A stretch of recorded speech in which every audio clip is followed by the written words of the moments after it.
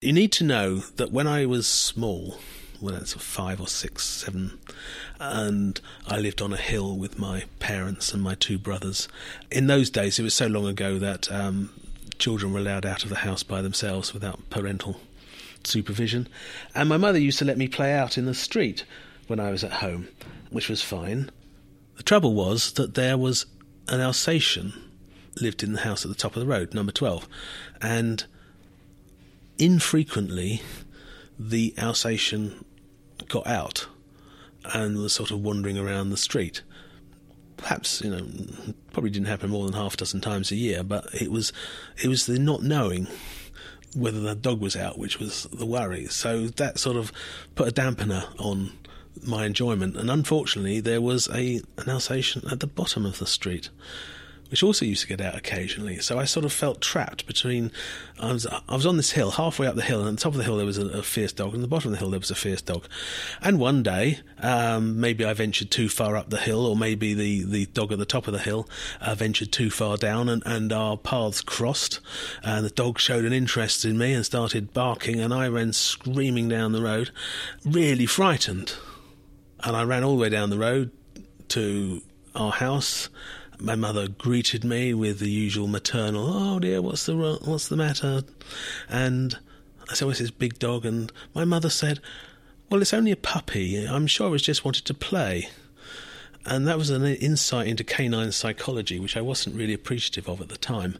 But it left a scar on me, on my mind. Literally, I had a real aversion to all dogs from that age on for a long time, maybe best part of 20 years. Really did avoidance tactics at all possible opportunities.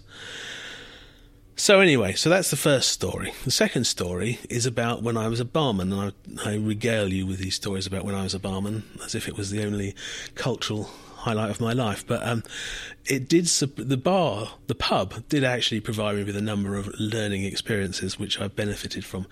And in this pub there were 3 dogs owned by the manager, Peter, and these dogs were often allowed not in a customer area, but in the area behind the bar where all the boxes of crisps and things were stored. And unfortunately, these dogs were Alsatians.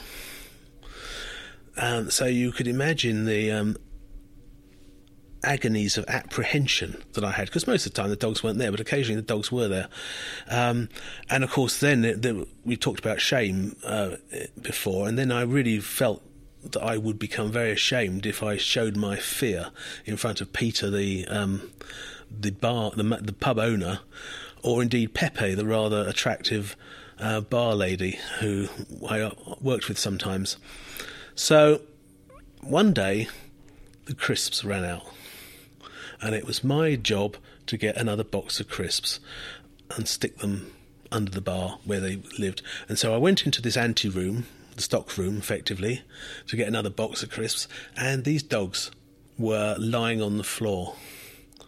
And I obviously demonstrated severe apprehension non-verbally, and the pub owner shouted to me, "Just walk on them."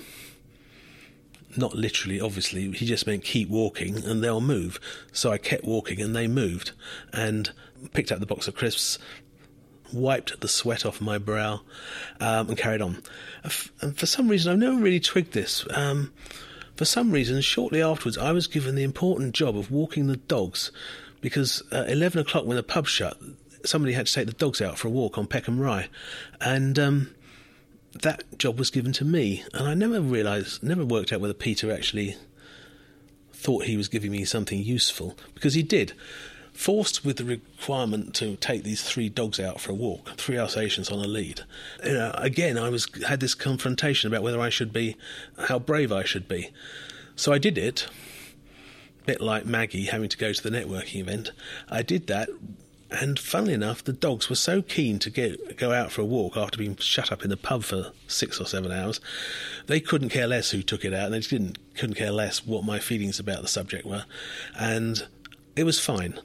And in fact, one of the dogs was geriatric and wouldn't have hurt a fly, and one of the other dogs, Alsatians, was okay. It's true that the third dog was a psychopath, but nevertheless, it was fine.